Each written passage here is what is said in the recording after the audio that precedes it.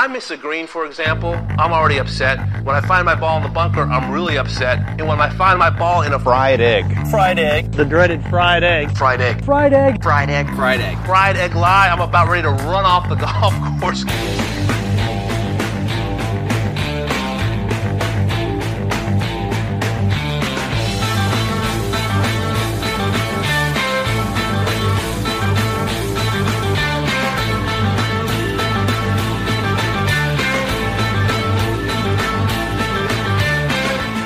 Welcome back to another edition of the Fried Egg Podcast and another episode of the Yolk with Doak. Today's podcast is with Tom Doak. We recorded a couple pods last week, and this one will center around listener questions. We got a lot of great submissions, sifted through and picked out a few of those, as well as we discuss Ballyneal. It's a golf course that he built in Holyoke, Colorado, that we haven't really discussed in detail on the podcast yet, so I figured it'd be nice to chat with him about that golf course. Hey, I gotta apologize. I misspoke last podcast. I was talking about Club TFE, our new membership, and I said that it was $120 a month. That's not right. It's $120 a year, $10 a month. So it's $120 per year. We are posting almost daily on their blogs, and great discussion in the comment section with members, as well as we're doing a ton of cool stuff. So we had a video last week. We have a video every month, as well as weekly course reviews and daily blogs, pretty much. Maybe not every day, but close to it. 5 days, probably a week, we will have a new blog up there. So without further ado, let's get to Tom Doak, and thank you guys for listening and the Club TFE support to date.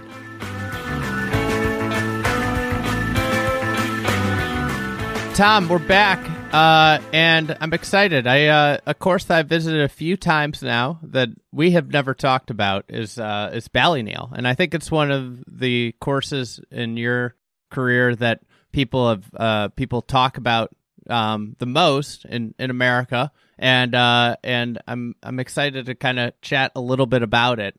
You know, in terms of kicking off talking about this a little bit, I'd love to hear about, 2006 is when it opened. How would you describe this time in your career? It was the busiest I'd ever been until right now. The year after Pacific Dunes opened, we started getting calls about all these great projects, but it took a little while for that pipeline to happen. It took a year for people to really have seen it. And then, like I was telling you before, from the time somebody calls me until they actually build a golf course is at least a year, usually 2 years. So, Pacific Dunes opened the end of 2001. So by 2004, 2005, we're super busy. And, I think we were working on Stone Eagle, Ballyneal, and Sabonic all at the same time. All big, important projects, really different pieces of ground, really different situations, and, all exciting and, ramping up, that's when a bunch of young people started working for us, and, they were starting to do some cool stuff. It was a really good time. And there were just a ton of new golf courses opening then. And even though Pacific Dunes was a hit, it was some of the golf courses I built then were just overlooked, or, the year Ballyneal opened, it was the 6th best new private golf club in America, according to Golf Digest. What was number one? Do you remember? That year, I do not remember what was number one. I don't think it's rated higher today than it was than Ballyneal is. But, Ballyneal was 6th and Tumble Creek was 7th. And what was the other one? Something else we did was in there. Sabonic was the next year. Sabonic was the best new course the next year. Mm-hmm. I said Stone Eagle was 9th. I gotta find that list. I'm gonna go digging through the Golf Digest archives and see what was put ahead of it. The land, obviously, it's called the Colorado Chop Hills. What were your first impressions when you saw the land and this project came up? So I got a call about it in 2002, I think. The O'Neill brothers, Jim and Rupert, were the clients. Jim was a golf pro, so I think I talked to him first, and he told me that they had always, growing up out there, they'd watch the British Open on TV and look at the land out in their backyard basically and go, that is really, that's that kind of land. There should be golf out there, and of course, they were in no position to do anything about that. And then Sandhills opened, and it was like, yeah, we were right. But they still were in no position to do anything about that. And then I think their father had passed away. And so they had to decide, are we just, are we still in the farm business as a family, or what are we doing? Jim was obviously removed from that. He's a golf pro out in Northern California, but they were, what do we do with the land? Should we actually go for trying to build a golf course? And I don't remember for sure whether Jim had played Pacific Dunes at that point or not, but he certainly knew about it and knew about me. So I was the first person they called about talking about doing a golf course. And I think I was the only one they talked to about doing the golf course. They didn't have a lot of money, and it wasn't very clear if the thing was ever going to happen when we were starting out. So, it took me a long time to work on a plan for it, because I would only be there for like a day or two at a time when I had some time. And that was never enough to process it all in my brain, how much was going on out there. I was around Sandhills a little bit when they started that, because I knew Bill and Ben really well, and I knew Dick Youngscap from my days with Pete Dye. And Sandhills, the thing that kind of surprised me about it, but that I understood about it pretty quickly was that the golf course is actually on pretty gentle land. If they'd have gone anywhere else, but they did, it was starting to get more steep and rugged. And they didn't do that. They stayed to the gentler stuff. Every time you open up the grass and have a bunker, it looks really dramatic. You don't have to be on really wild, crazy ground for that to look really sexy. So they stayed to the more gentle part. And, Ballyneal, from the first time I was there, it was clear that, no, you couldn't do that here. There's some really severe stuff that's the right scale for golf, and that you would want to use that. And, that was also what would make it a little different than Sandhills. I mean, I was keenly aware that whatever we did, it was going to be seen as a follow-up to Sandhills, and it was always going to be compared to Sandhills. And of course, it was never going to be better than Sandhills. But, I didn't want it to be the same as Sandhills. I wanted it to have a different character than Sandhills. So whatever people said about it, they wouldn't say, oh, they just ripped off Sandhills. Yeah, and the land, obviously, people draw comparisons. They say it's similar, but the land at Ballyneal, I would say the formations are much more abrupt.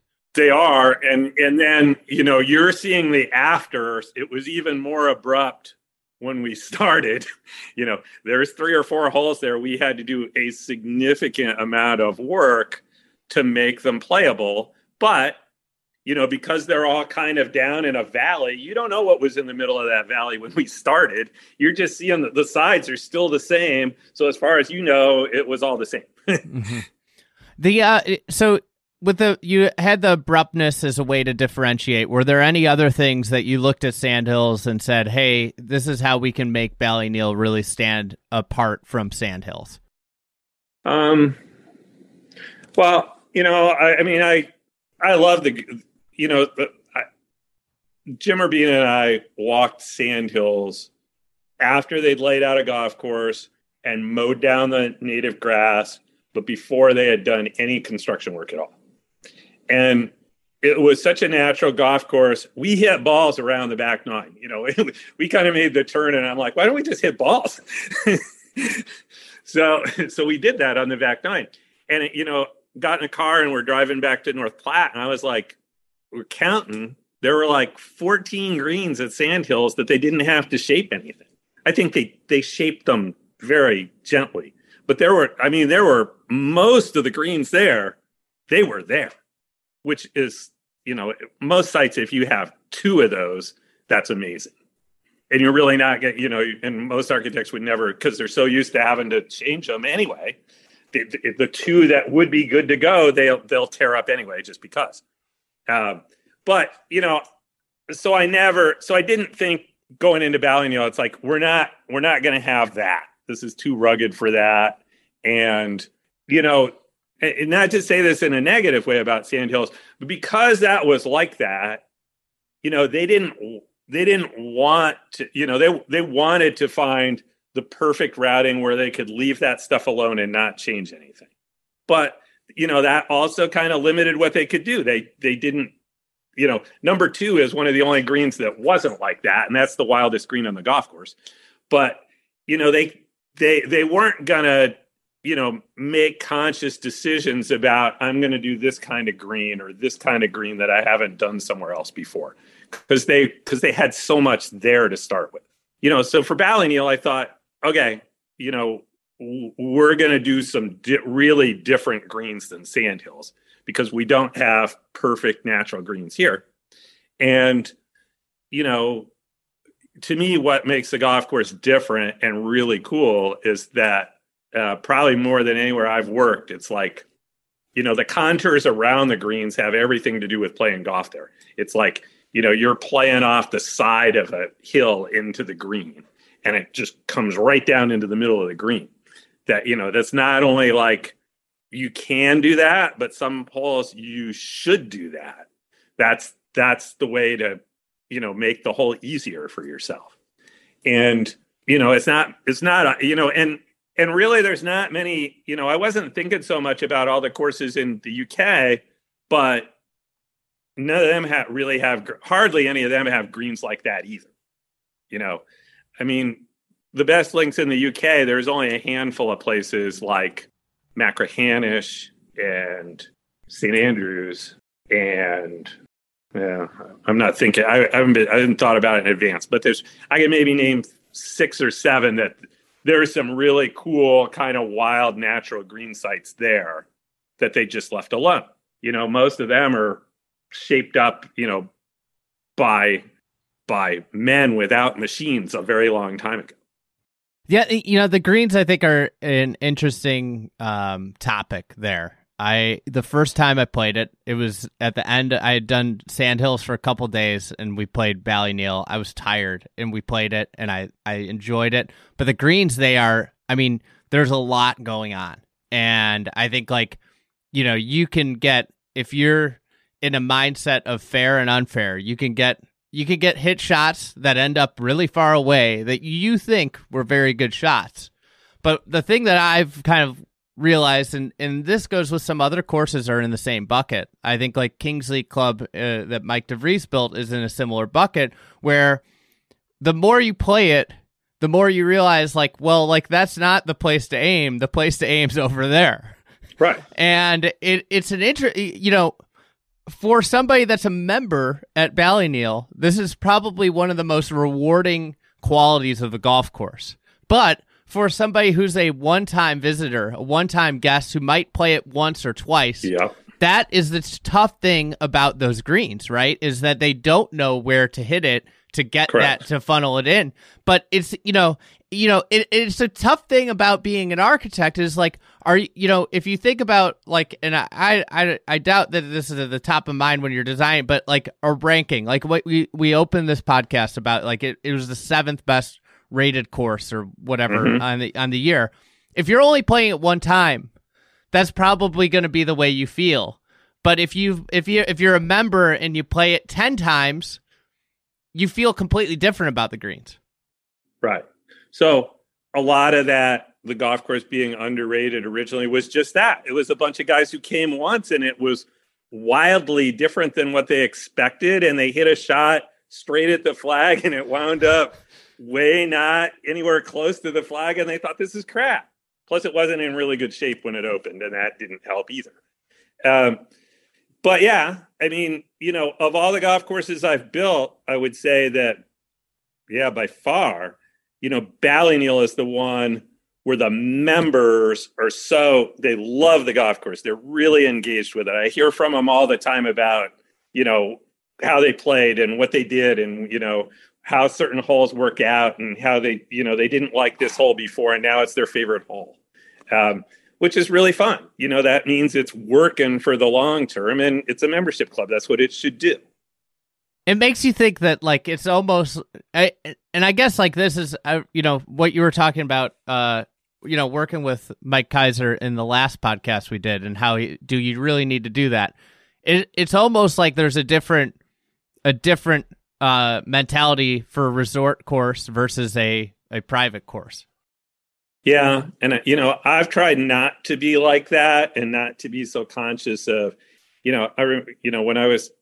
when I was just starting in the business, Jack Nicklaus did an article for Golf Magazine and like how we would approach building a par four for different clients, like private club, tournament golf course, resort, public golf course. And, they're all different. The resort had lots of flashy bunkers and the public course was just as dumbed down, hardly any bunkers as you could get. I was like, God, I mean, it's like, we don't, if it's a public course, we're not trying very hard. It was like, no, don't do that. Build good golf courses for public consumption too. But there is, when you build something, nearly everything I build, I don't want it to be all straightforward where you figure it all out the first time you're there. So, anytime I do that for a resort, I'm thinking, okay, there's some people that aren't going to like that and they're never coming back, but is that going to be okay? Is the client going to be okay with that? Are there going to be enough people that like it and come back that you don't care that some people don't like it? That at the end of the day, that's the important question. Mm-hmm. Are some people going to like it so much that you don't really have to care about the people that dismiss it right off the bat? But yeah, it is a conscious decision. And so, Ballyneal, the issue was like, I said to Rupert O'Neill before we started, I was like, this place will fail if it's not one of the top 50 golf courses in America. I mean, out here where it is, Sandhills is another couple hours down the road. Realistically, you're only going to get people to keep coming back here if it's a really great golf course. And I said to him, and it might not even succeed if it is. And, sure enough, it went bankrupt in the recession because, they didn't have enough financial backing to get through when it was impossible to sell a membership. The way the bankruptcy worked out was kind of awkward and, it's still sort of in the family, but I mean, it wasn't that the golf course failed exactly. It was just like, they didn't have the resources behind it. It opened at like the worst time it could open too. Pretty much, maybe not, if they had just enough time to sell a bunch of memberships, but unfortunately, politically, they had messed up and they weren't able to they pissed off somebody in Denver pretty hard. And so the word was on the street in Denver, don't do business with them. And if they couldn't sell memberships in Denver, they were doomed. With the greens, I guess like one of the things out there, I think one of the virtues of the place is it's walking only. And then you have the ability. I think one of the stark contrasts between Sandhills and Ballyneal is the agronomy and you really, if you go there on a trip together, you see how you have to maintain a golf course with cart play and how you can maintain a golf course without cart play is one of the amazing, things that you can see. And I think one of the things that everything that goes on around the greens and the way the golf course is maintained accentuate these greens. And I'm curious, what's the, as greens have gotten faster and faster, has that taken anything away from the greens at Ballyneal?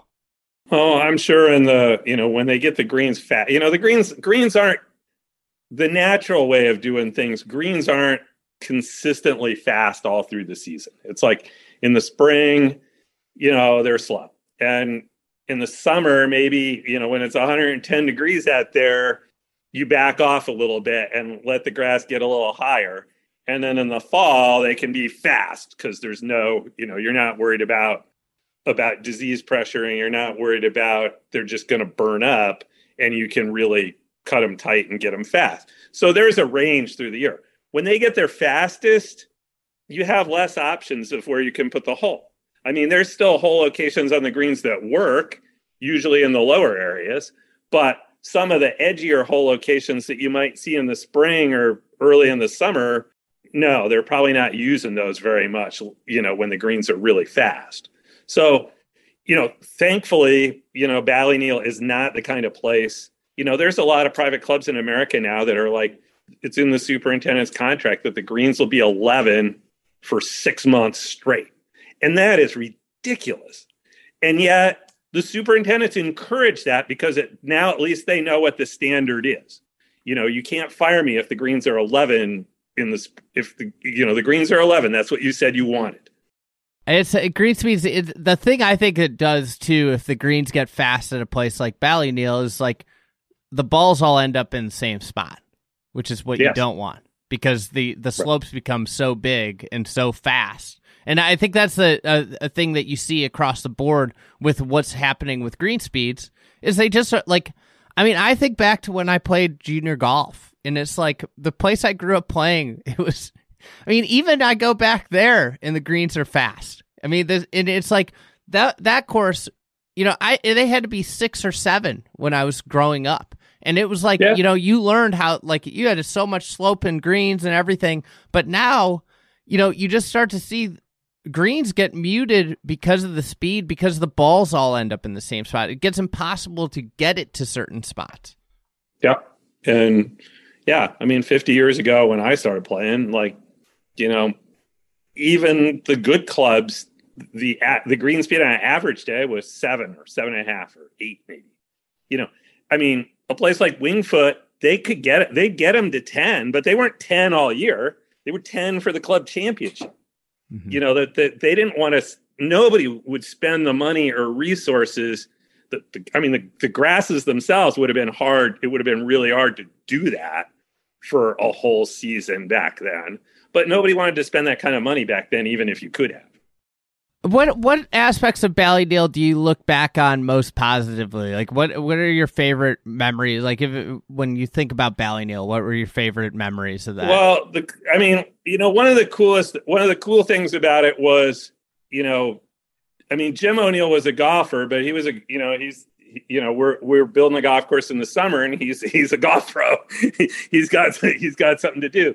So, I didn't figure out until just as we started with, Jim's not going to really be around here at all. It's Rupert that I'm dealing with day to day. And, Rupert was kind of unpredictable to deal with every day, but he wasn't really a golfer. And so he took the attitude that, just make it fun. He had no preconceptions about that's not fair, or you should try to do this or that or the other thing. It was just all about making the golf course fun. I had one other client that was the same right then, Richard Sattler, who we did Barnbougle for. Richard wasn't really a golfer, and he's just like, make it fun, make people want to be here.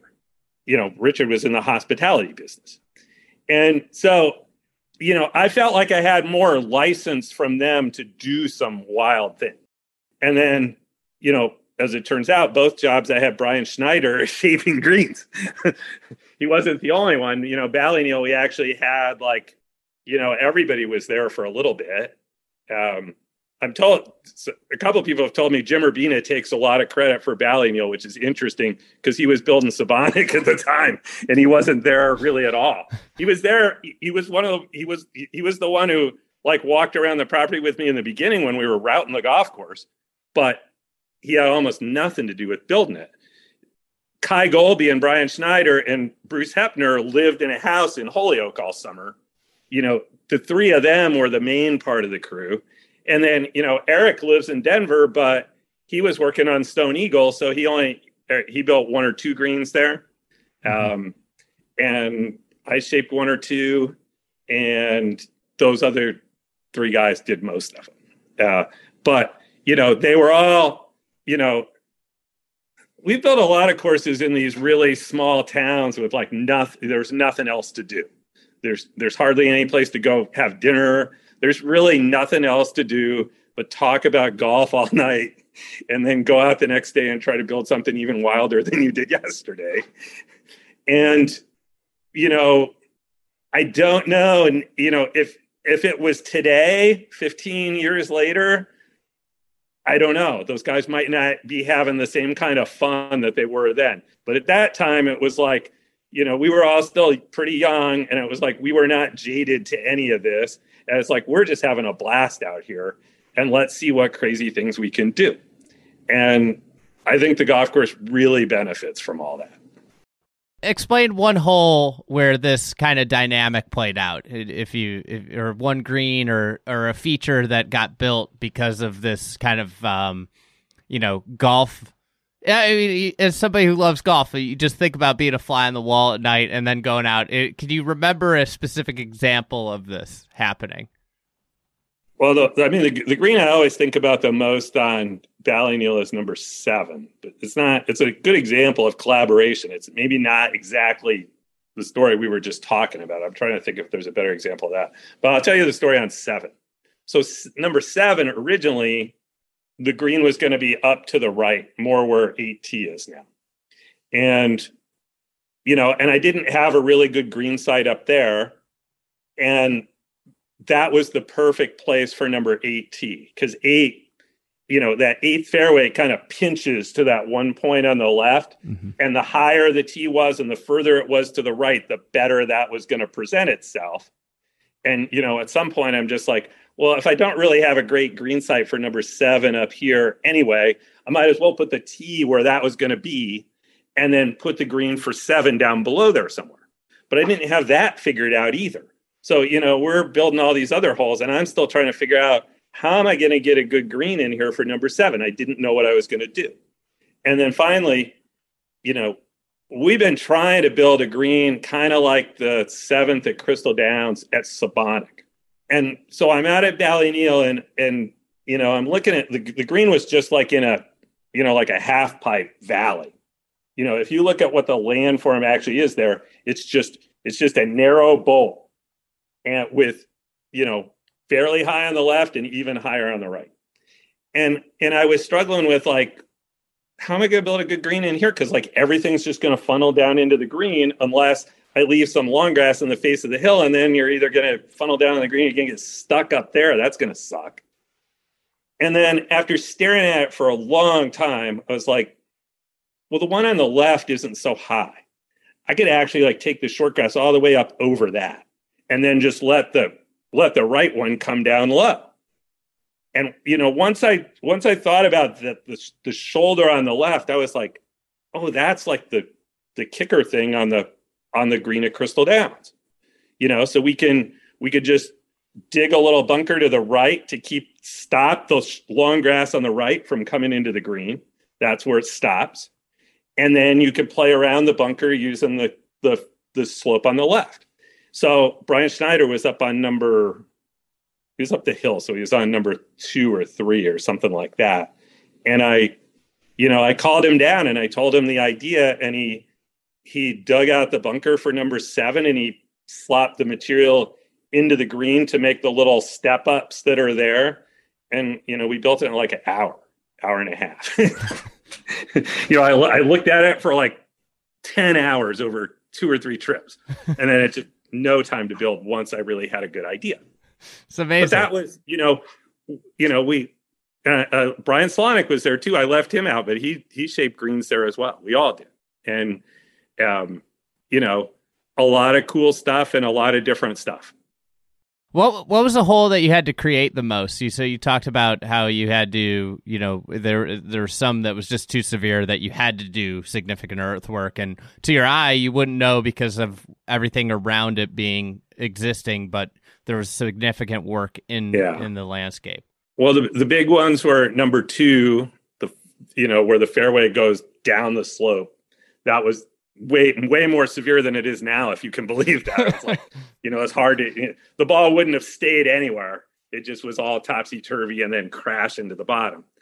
And then you couldn't, it started out even higher in the landing area, so you couldn't see anything down the rest of the hole. So a lot of work there. Number 9, we had to cut through more where the hole goes through the neck 100 yards short of the green. That was the first, that was like the leap of faith. Okay, we have to do this to get back to the other side. Mm-hmm. So we did that the fall before we started construction, actually. And then number 14, we had to cut through dunes there, and we kind of built the green right where we cut through the dunes. Okay. But the biggest one was number 17. And I think that turned out the coolest because, the green site's natural, but the fairway was so much more severe. There's you think now, well, there's it's kind of high on the left, and then there's this big slope going down to the right. And that big slope was there, and we didn't really change that, but that big slope just was like where the middle of the fairway is now. The dunes were 8 or 10 feet higher. It was just like up and over. So, when we started, everything was either going to be down the right or over to the left and blind. So, we had to pick the point to like cut all the rest of that away and fill in the left side and tie it in so that you had the upper left side that you could see where you were going. And, so you had the opportunity to bail to the left and still play the hole. And it worked out great. And, people don't see that stuff. It's just like, again, anything that's in the middle of the hole, you can make a 10-foot dune completely disappear because you don't see the slope that it was tying into. But it was pretty hard to get to start changing it partway up that big slope that's still there. That was the thing that was like, yeah, that's going to be tricky to do that and have it not look like we changed it. Yeah, it's like tying it into the big thing is the hard thing. It's not what goes on inside because it's that's those big dunes kind of obscure everything else because they're so big that your eye kind of draws that way, and that's it makes a lot of sense.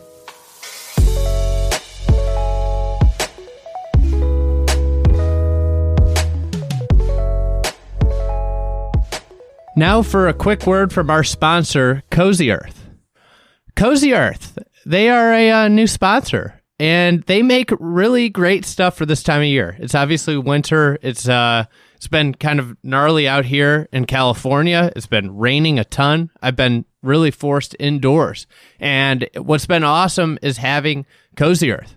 They make really comfortable stuff. They have men's loungewear, women's loungewear, pajamas, sheets, towels, stuff like that. It's, as the name implies, it's really comfortable stuff. I've really, really liked the sweatpants that, they're like the joggers that I've been, wearing a ton because I've been really just sitting inside watching it rain. So this stuff is, it's naturally breathable. Besides being comfortable, it's temperature regulating, and it's made from from bamboo. So it's really good stuff. I can't recommend this enough. Person that's really into it is Mrs. Fried Egg. She's been looking at the website trying to find more stuff to buy. But if you're looking for a good Valentine's Day gift for your partner, this is it. This is great stuff. If you use the promo code Fried Egg, that's just Fried Egg, you get 35% off site-wide. So incredible deal, 35% off site-wide if you use the promo code Fried Egg. Go to Cozy Earth, COZYEARTH.com. And you can look through their immense catalog of comfortable stuff. So thanks to Cozy Earth, and now back to Tom Doak.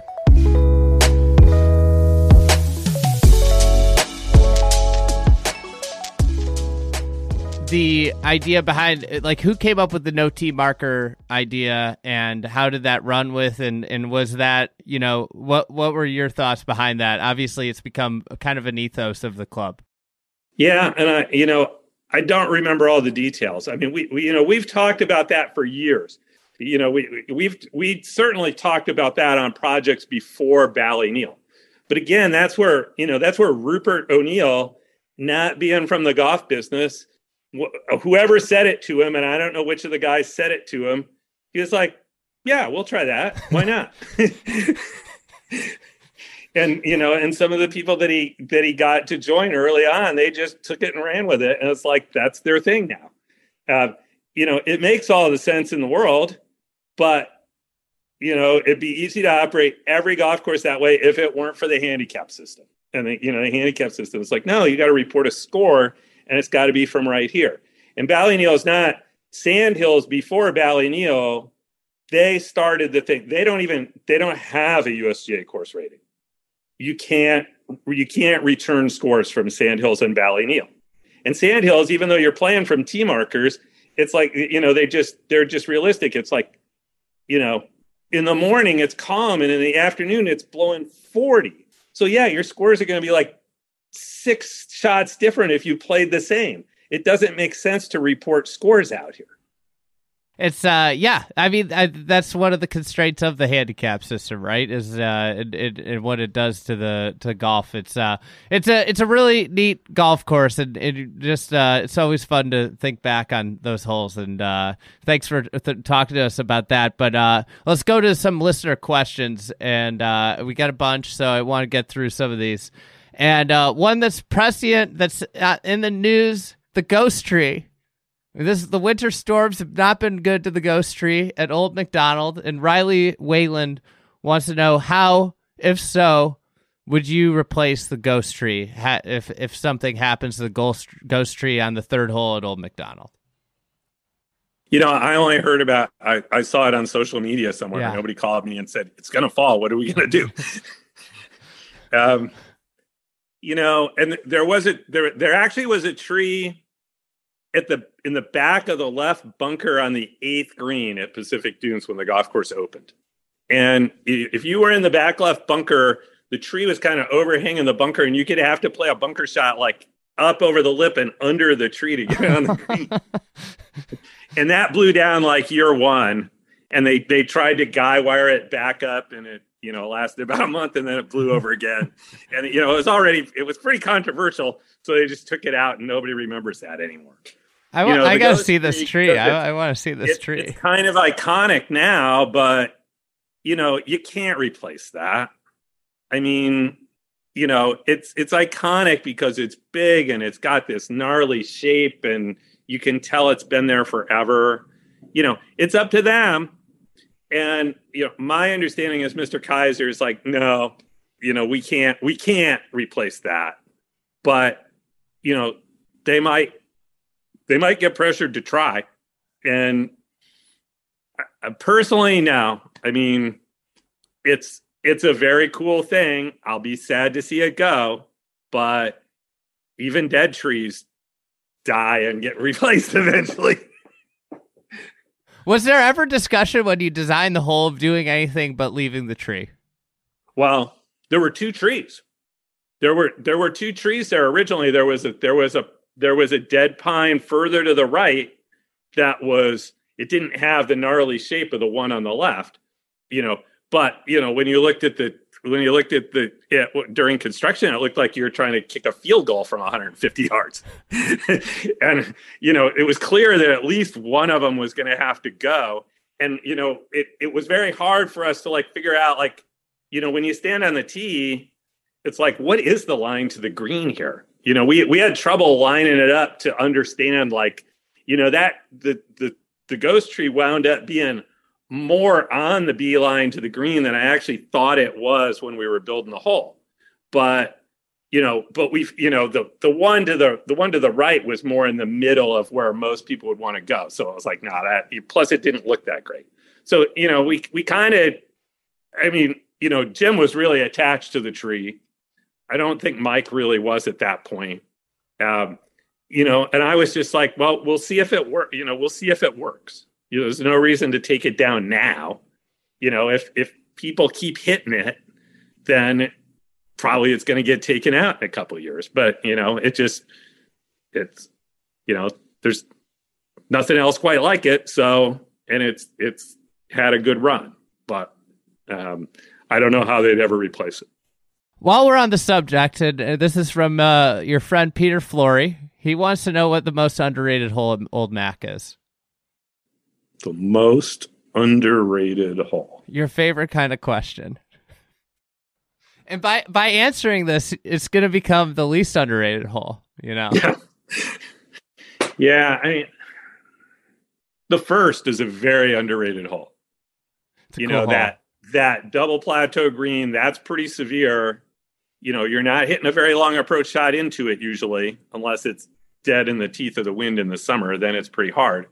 But that green is tough. And, it's underrated because they don't use the wings of the green for the pin very much at all. Mr. Kaiser thinks it's too hard for the first hole with those hole locations. So he just tells them, put it in the middle of the green. Don't use those hole locations. The few times they've had like a tournament there, when we had the Renaissance Cup there, the pin was back right. And, we wound up having a playoff for the championship, and that decided it. Somebody missed that to the right and couldn't get up and down for par. And sure enough, when they had like was it the pub links that they had? I think so. It was either the pub links or the mid-am that they had the final on Old Mac, and it went to extra holes, and that decided it. Same hole location. It's like, as good as those guys were playing, making 4 to that hole location, they couldn't both do it. I really like how, if you play a traditional, like a Old Mac or a CB Macdonald, Seth Rayner double plateau, you get that principal's nose 30 yards out. And at the time, it's right in the approach where you're landing balls, running it in. One of the things I really liked about that hole in a modern form was pushing that up to the green edge, because it makes you think, if it's not into the wind, it really makes you think, like, do I want to push this up here and have to hit a 50-yard wedge shot off a tight, firm surface over a little bunker that I want no part into to hit it into the screen? And I thought that was like a really not smart right up against the green either. It's kind of that awkwardly little bit short, and it hides the ground in between. So you're down, you're down there on that shot that's all feel, and you can't really see all of it. It's right where you want to land it too, to that front right part of the green. So you want to kind of cozy that in and let it release out there. You don't want to be trying to hit that hard spinner early in a round. Moving on, Bradley Peterson has I think a prescient question. With rising construction costs obviously are a big thing in design. What's the future of new public daily fee courses you can play under $60? Can such a thing be built? No, not in America. Not with all the standards and expectations we have for a new golf course.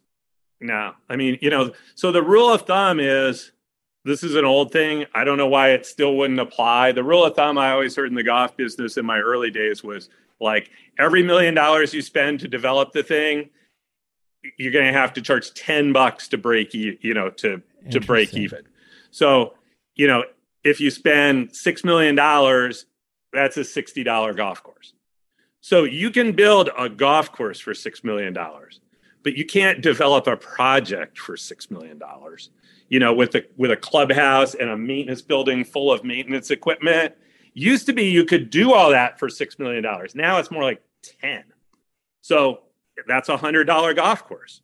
Opening a brand new $60 golf course, if anybody does that, it means they're failing right out of the gate, and $60 is all they can get. They're running the Costco business plan with the rotisserie chicken. If they're doing that, it's a loss leader. They're trying to. Yeah, but a loss leader for what? I know, that's not my point. You don't have any expensive stuff to sell them. I never heard that rule of thumb, and that's valuable information. So the way to have, if I think about it, the best way to go about that would be defunct courses. Yes. That have infrastructure. I mean, the only affordable golf courses are old golf courses, or, the really screwed up thing about capitalism and the golf, this is a big part of the golf business too, is the golf course that could be a $60 golf course is the one that's already failed and gone bankrupt. And somebody, you spent $20 million to build it, but the next guy buys it for $5. Mm-hmm. Now he can charge $60 and make a profit because he didn't have to pay for all the construction stuff. He bought it for 25 cents on the dollar. And that's what, the screwy thing about the business in general. It's not just the golf business. It's like, you can have a responsible designer and a responsible client. It's like, we're trying to do this at a reasonable thing. And, we managed to get it done for $10 million. And your competitor down the road does it for 20. And they're an idiot. So they go bankrupt. And then somebody comes in and buys that for less than you spent. And then they kick your ass. Yeah, that's right. Because once you've put the money in, if you buy that property for pennies on the dollar, then you're at a huge competitive advantage. Exactly. So, yeah, a lot of times the places that are successful are places that failed. And you inherited all that shit for free. All right, here's a question. This one I like because Zach Blair and I had a side discussion the other day about this kind of topic, and I'm very curious. What makes a good strategic par 3? This is from Peter Cannon, and my follow-up question, Zach and I were discussing, can a par 3 even be strategic? Yeah, he texted me about that too. Maybe he was in the middle of his conversation with you. I had like 100 trying to beat you. I had like 103 fever at that moment. What he was, and I was like sending him voice memos back because I couldn't even like text. So it was a discussion. But I the only thing I could really think of is like a 16th at Cypress situation where you have the option to kind of lay left and play in. There's a handful of holes like that in the world. The 6th at West Sussex in London in England is another one. But there's not many holes like that. I mean, it has to be really long. The reason those holes are like that is because they're 220 from the back tee and 210 from the middle tee. So most people can't go for the green, and they have to consider a fairway.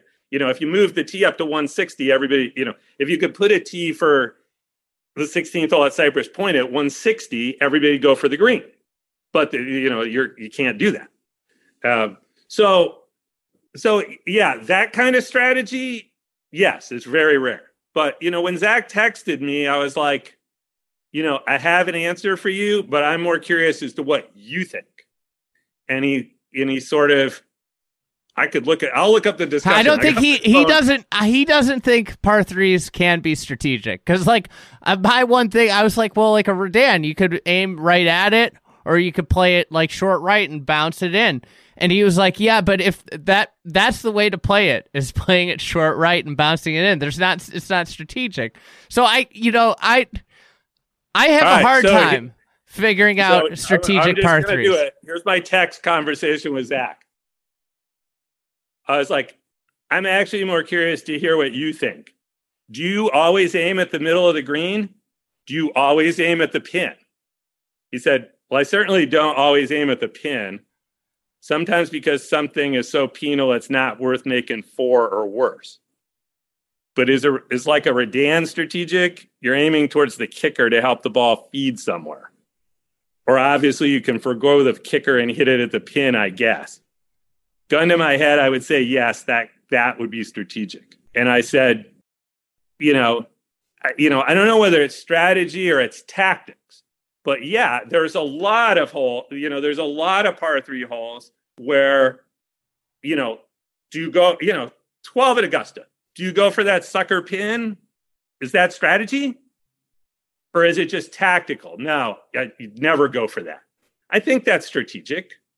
So there's a lot of holes that if the green's got enough going on, Pinehurst number 2, any of the greens on the par 3s there, it's like, where can I afford to miss this? Mm-hmm. Am I just going to play for the very front to make sure I don't get, because if I know if I miss right with the pin back, there's no way I'm getting up and down from there.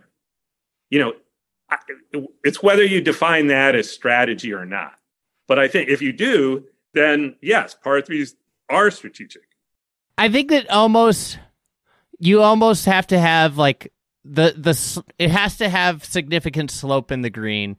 The way I would describe it is like, honestly, most par 4s and par 5s do too. I mean, yeah, you get a more open approach this way than the other way. But what really backs that up is there's enough going on in the green that you can't just go over there. That's going to kill you.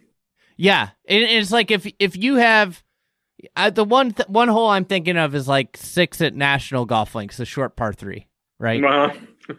Where like, if you know that green well enough, there are multiple places you can hit a wedge to get to certain pins. It's not now that one I would say it's like there's different places to aim there, but I'm not sure there's much strategy to that. I mean, when the pin's in the little bowl, it's like you're not going to aim at the wing on the right. Whatever section it's in, you could got to aim at that section. I guess, one of the other things about that green is I've been in a position on that green where I laid up on a putt. Yes. I think that's maybe some strategy too, and people would say it's unfair, but I remember it's like one of the shots I most vividly remember in the last 5 years of playing golf was laying up for a putt and making like a 15-footer for par and feeling like I like ran out. I was like, if I put it this way, it's going in the bunker. I have to lay up over here. Yep. And I made the 15-footer and I felt like I like robbed a bank. I've done that a couple of times too in my life, but it's been a while. It's like where. That's strategy, because you could go right at it and I could have made the putt for 2. Potentially, but if I don't make it, it goes in the bunker. I chose an alternate route. But most cases you build a green like nobody would ever build that green today because it would be deemed unfair. I'd build that green today for the right if the client would let me. Yeah, it's all right. Joe Colangelo, I think you wrote a little bit about this in Getting to 18. You did write about this in Getting to 18. I'm curious if there's any other projects that would fall into this bucket. He asked, project that never came to fruition that you most wish you could have done. Oh, my God. Yeah, there's a lot. I did a thread on Golf Club Atlas once, and I had like 18 of them. And everybody was like, and one of the reasons I did it was because like, all the young architects that are on there, oh, my big break just fell through. Oh, my big break just fell through. And it's like, that's the business, man. I mean, half the things that you sign up to do never happen. And, you have to power through all that because it's still going to happen to you, even if you're more successful. That's just the nature of it. So like, I got a list. There's 3 of them that I'm still dying to do. One of them's Punta Brava. Maybe I get to do that now. One of them's the second course at Cape Kidnappers that Bruce Hepner and I laid out, which we were going to do very minimalist and just like put sheep fence around the greens and only irrigate the greens and let the rest of it be grazed. And, Julian Robertson being a billionaire just, didn't understand that at all.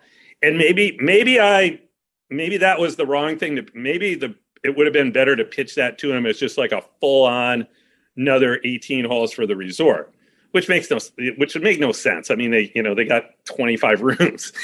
They don't need 36 holes for 25 rooms.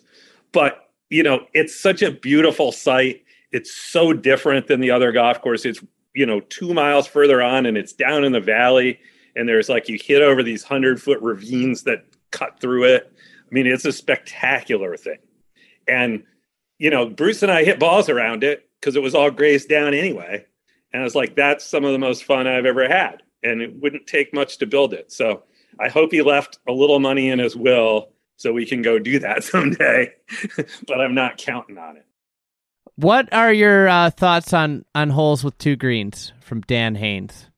holes with 2 greens. Yes. I'm trying. I guess I've done that once. Pacific The Dunes. 9th hole at Pacific Dunes has alternate greens. It depends on why you're doing it. A lot of places when you read that, it's just like, it just sounds like a gimmick. We're doing it so we can talk about that we have a hole with 2 greens. Is it, instead of like, these are both cool green sites and we really couldn't decide. In Pacific Dunes, it was a combination of they're both cool green sites, and then there are also 2 tees I want to build for the next hole, and one of them's by this green site, and one of them's down the hill more by that other green site. So that would actually make sense to like alternate the greens and then, play 10 from low one day and high the next. It didn't make much sense to Mr. Kaiser because he likes the high tee on number 10. He thought everybody should be there all the time. So, for a while, they weren't using the lower 9th green at all. There was like a couple of years there, they barely used it. And I think they're back to using it every other day now. I hope, because I really like that one. But, in general, you don't need to do that. Why would you do that? The one application I've seen that's pretty good, Tom Fazio built several golf courses when things were booming 20 years ago that had, he built, usually it was a short par 4, and he'd build 2 greens. And the reason was so he could build a really small green, because he was a stickler for not, I can't build a small green because the superintendent can't deal with the traffic on an everyday basis. So his minimum green size was like 5,000 square feet. Mm-hmm. And he never had a hole that was like, I don't know if I can hit this green. But, he started doing that, I think inspired by 8 at Pine Valley. So he had 2 fairly small greens that you were alternating between. And, then he felt like he could make a really small green. That makes I guess that makes a little sense. Like, right? It gets the wear pattern out. Yeah. But I go to the old adage. For in most cases, if you have 2 greens, do you really have 1 green? I'm not sure I understand that.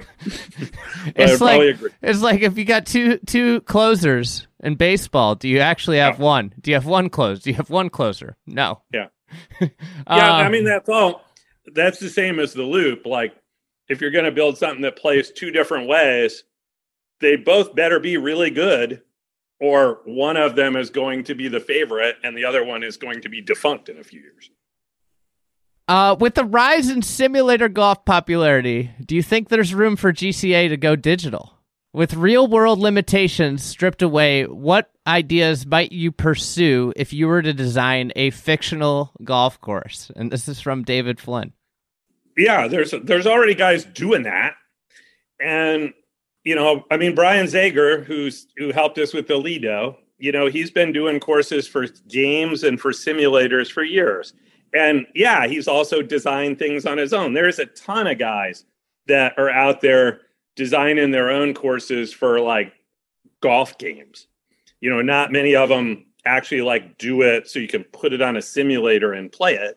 But, it's easy enough to do now. So yeah, is there a market for that? Absolutely. Am I interested in doing that? Not really. If I'm going to do it, I'm going to want to do like, the only thing I would do is something that you can't do in the physical world. What would a golf course on the moon be like? What it would be like to play through a city and hit balls off a building to get around the corner. That would be cool. That sort of thing that you're never going to actually physically build that. You're not going to go out and do it and get arrested. That's for a game. But, I don't really want to, I'm not a video gamer. I don't have a simulator. I'm not going to do, I'm not going to do that for myself. And honestly, I really worry that someday that's all we're going to have left. Yeah. Nobody's going to want to, not nobody, but, most golf courses are going to go away. And the only, you as an average person without a lot of money aren't going to be able to afford to play real golf anymore. You're only going to get to be playing on a simulator. And I would hate that because to me, it's all about being outdoors. Yeah. I do like the idea of street golf. You could call it my street golf collection. Here's another one. Here's your golf course right here. Golf in Machu Picchu. There you go. Just craziness. Yeah. If golfers deem it, I forgot to write down the name of this question, and I apologize for that ahead of time. It's the one name that I forgot to put down, so I feel like that's an achievement in itself. If golfers deem it an advantage to play a hole on an alternate fairway for the sake of a particular angle, is that a sign of bad golf architecture? So, if you just choose to play down another hole. I think more and more it's a sign that things are changing, and it's about to be a real problem. The place where it's a problem today is Oakmont. The last amateur, they had guys hitting down the 9th fairway to get an angle at the first green, and guys hitting down the 11th fairway to get an angle on the 10th green, and so on and so forth. And at the U.S. Amateur, where the crowd's kind of following the players, you could do that without killing someone. But the next U.S. Open, you can't. They can't let guys be doing that in the U.S. Open, hitting over the gallery to go in the other fairway to hit back over the gallery. And, the only reason, Oakmont's been there for 110 years. The only reason guys are doing that now is because they're so long, they can give up 50 yards for a better angle, and it doesn't matter because they're all so long anyway. They can go over there and still hit wedge. 50 years ago, you weren't going over there because you couldn't even get to the green in 2 if you did. I was talking to Henry Schimpf, who has a podcast. He played in that AM, and he played at Stanford, and he was talking about the other huge advantage of playing in the other fairway was that you didn't have to deal with the bunker lips. So if you ended up in a bunker, you were hitting out of the back of the bunker as opposed to the really high bunker lips. And you probably didn't have to worry about being in a divot. Yes. Because it's not where everybody goes. And he was like, it was so firm, the fairways were so narrow, it was just a crapshoot as to whether you could hit the fairway. So and you were probably going to roll into a bunker, and then you're not able to hit it at the green. So if you hit it over here, at least if you miss the fairway and you end up in a bunker, you're not contending with the high lip. It's a fascinating thing because it makes sense and it goes to, but at the end of the day, you're spot on. I think is like the real issue here is how far the ball goes and how far the players have been able to get the ball to go. Yeah, I mean, that's not a design flaw of Oakmont that's finally being revealed after 110 years. It's like something's changed, and now this doesn't work so well anymore. And, I'm sure that's not the only golf course. It's just the only course that all those guys playing in a big event were like, this golf course is so difficult that we really need to get it. Everybody says angles don't matter. Why are they doing that if angles don't matter? Yeah. They absolutely matter. Do you think a course can ever go over the edge of being firm and fast? And this is from Sandy Smith. No, because it's only going to, that's only going to exist for like a few days at best, where, nobody's going to deliberately keep a golf course way over the edge for like all year. It's just going to be, there's a drought and it's kind of getting out of hand and there's only so much we can do. Do you want to go play under those conditions or not? And the funny thing is most people do. Just like when the wind's blowing 50 miles an hour, they're like, yeah, let's try it.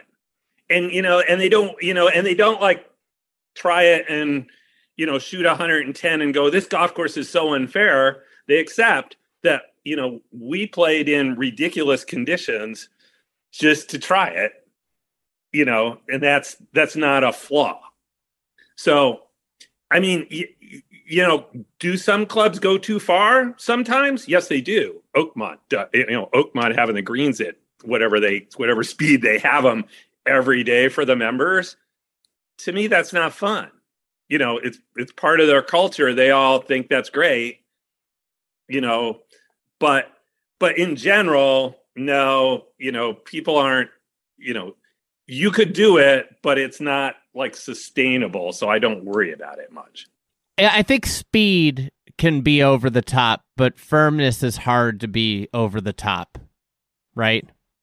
Well, it's hard in the States because nobody ever lets it get anywhere close to that. I've certainly seen it in the, when we were starting on St. Patrick's, they had a really droughty year, and I went to kind of drive up past where County Louth is, and then go on the diagonal up to Donegal from there. So I stopped through one time. I stopped through County Louth to go see the golf course, and it was. You remember how Hoylake was for that one open? Mm-hmm. It was just browner than brown. This was like straw colored, and like the ball would not stop rolling until it got in a little pocket. Those fairways are pretty flat, and it had to find a little 6-inch pocket or it wasn't stopping. And it was going to be like that for the rest of the summer. Even if it rained again, half that grass was dead, and it wasn't coming back until they seeded it.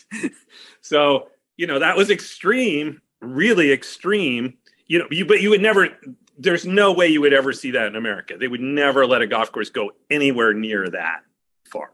Well, it's interesting. Sahith Thagala is a professional golfer who was playing well at the old course, and he grew up in the Central Valley of California. And I asked him and he goes, I learned growing up hitting off hard pan and, drought fairways, effectively. Fairways that don't have a lot of grass. I learned how to hit all these wedge shots, like these cut wedge shots and different shots, because he grew up playing a public golf course in Central California. That is, it's an interest. That's where I would push back. Is like the whole thing with golf, and one of the issues with where golf has gone with maintenance is the whole ethos of golf is overcoming what the natural challenges that you encounter on a golf course, and sometimes those challenges are imperfect turf. Right. And you used to have players, Sahith is a rarity now, but you used to have Lee Trevino and Chichi Rodriguez and Seve. They grew up on very difficult conditions. That's why they were such good shot makers. And now it's like they never see those conditions. The equipment is different. If those guys were around today, they probably wouldn't be stars, because you don't use that kind of shots to play the tour very much these days. Yeah. All right. Last question from David Meyer. What course was surprising and how it settled in and or evolved over time of yours? Of mine. Well, I'm struggling with that one. I mean, it has to be one of my older courses, the ones I've built in the last 5 or 10 years. The surprise hasn't happened yet.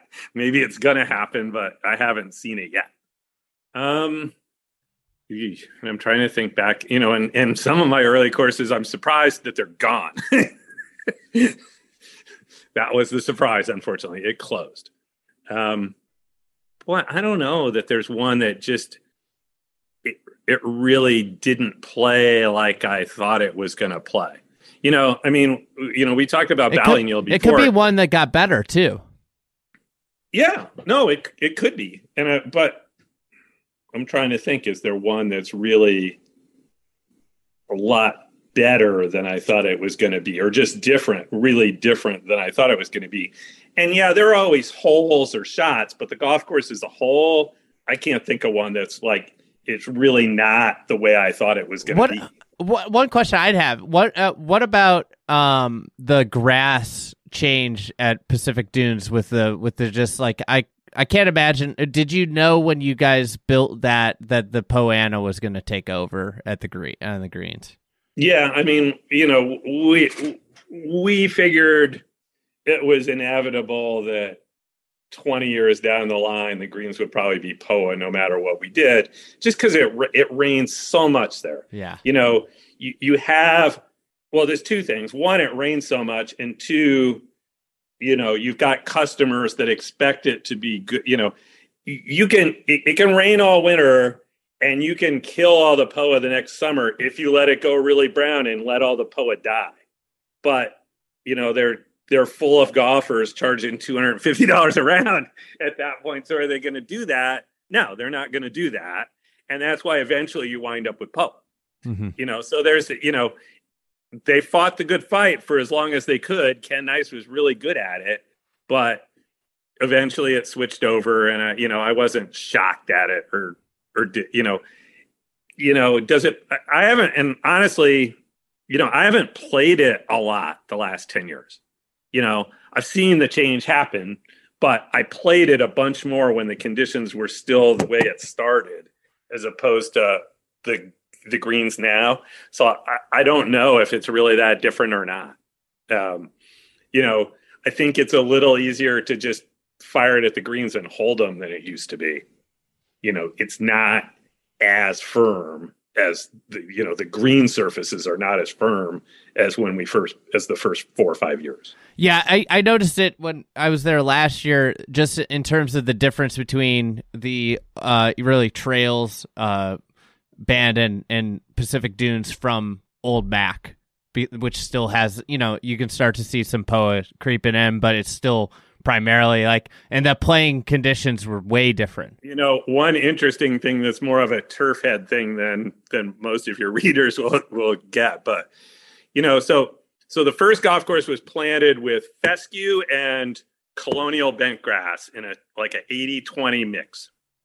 And Tom Mead, who was my turf guru at the time, and Dave Wilbur, who consulted on the thing too, we weren't sure that putting the colonial bent grass in the mix was really the best thing. Our first inclination was to do straight fescue, but Bandon Dunes was a year old. Everybody loved it. They had supposedly done all these test plots and turf research, and this is the best thing. So, we're like, okay, we'll go with that. We're not gonna fight tooth and nail for what's really successful. But I talked a lot about that with Ken Nice at the time and afterward. And it's like the colonial bent grass is the grass. They have problems with the colonial bent grass out there, and they lose it. And that's where the POA gets in. And so when they built Bandon Trails, I was having lunch with Ken over there, just as they opened it, just after they opened it. And he took me out to the 18th green. He said he wanted to show me the 18th green. He took me out to the 18th green and said, "What do you think?" And I looked at it. I was like, "You didn't put any colonial bent grass in this one, did you?" And he was like, "No." He said, "I just thought I'd try it just on this one green to see if it made any difference." So Old Macdonald that's pure fescue. And I don't believe that it will be pure fescue in 20 or 30 years time, but I think they'll maybe be able to hold out the POA a little longer because they didn't put the colonial bent in. Mm-hmm. Yeah, I think that's the course that plays the best out there in terms of yeah, but it's also it's got an advantage. It's still new, exactly newer. The Sheep Ranch is newer too, but those are different soils. I think they'll have problem keeping that because the soils it's not so sandy. Mm-hmm. All right. Well, hey, this does it for another episode here. I appreciate the time and we'll talk again soon. You're super busy, so we'll have a lot to talk about, I think, in the coming year. Yeah, maybe we'll do this at a construction place somewhere this year. I would like that. Get with some of my crew like we did at Bel Air way back when. Maybe Sand Valley, maybe Pinehurst. I got to get to Pinehurst this year. Yeah, I'm probably only making, Sand Valley's going to happen really fast this spring, so the timing will have to be perfect on that. But Pinehurst, I'll be around several times. All right, we'll talk soon, and safe travels, Tom. Thanks for the time. All right, Andy, take care.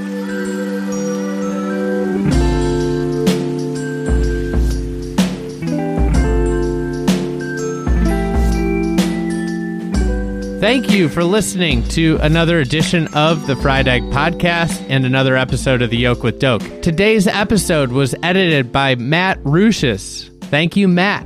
As a quick reminder, we've got Club TFE This has been something we're really excited about. Early feedback, I think, from all the members has been really positive, and we're really just pumped to put together a lot more content for you guys. So if you're interested in joining, it's $120 a year. You can go to thefriedegg.com/membership, and you can learn more there and sign up there. But we've got a Pebble Beach review dropping this week, as well as a number of other blogs. I've been writing a kind of about a lot of the new projects that are new golf courses and renovations that are coming online. Part 2 of that series will be up this week. So if you want more from us on top of our free stuff, the podcast and newsletter and website posts that we're putting up regularly online, sign up. It's thefriedegg.com/membership. And I think you'll look back on it after a year and say, man, that was a really good deal. So thanks, and we will talk soon.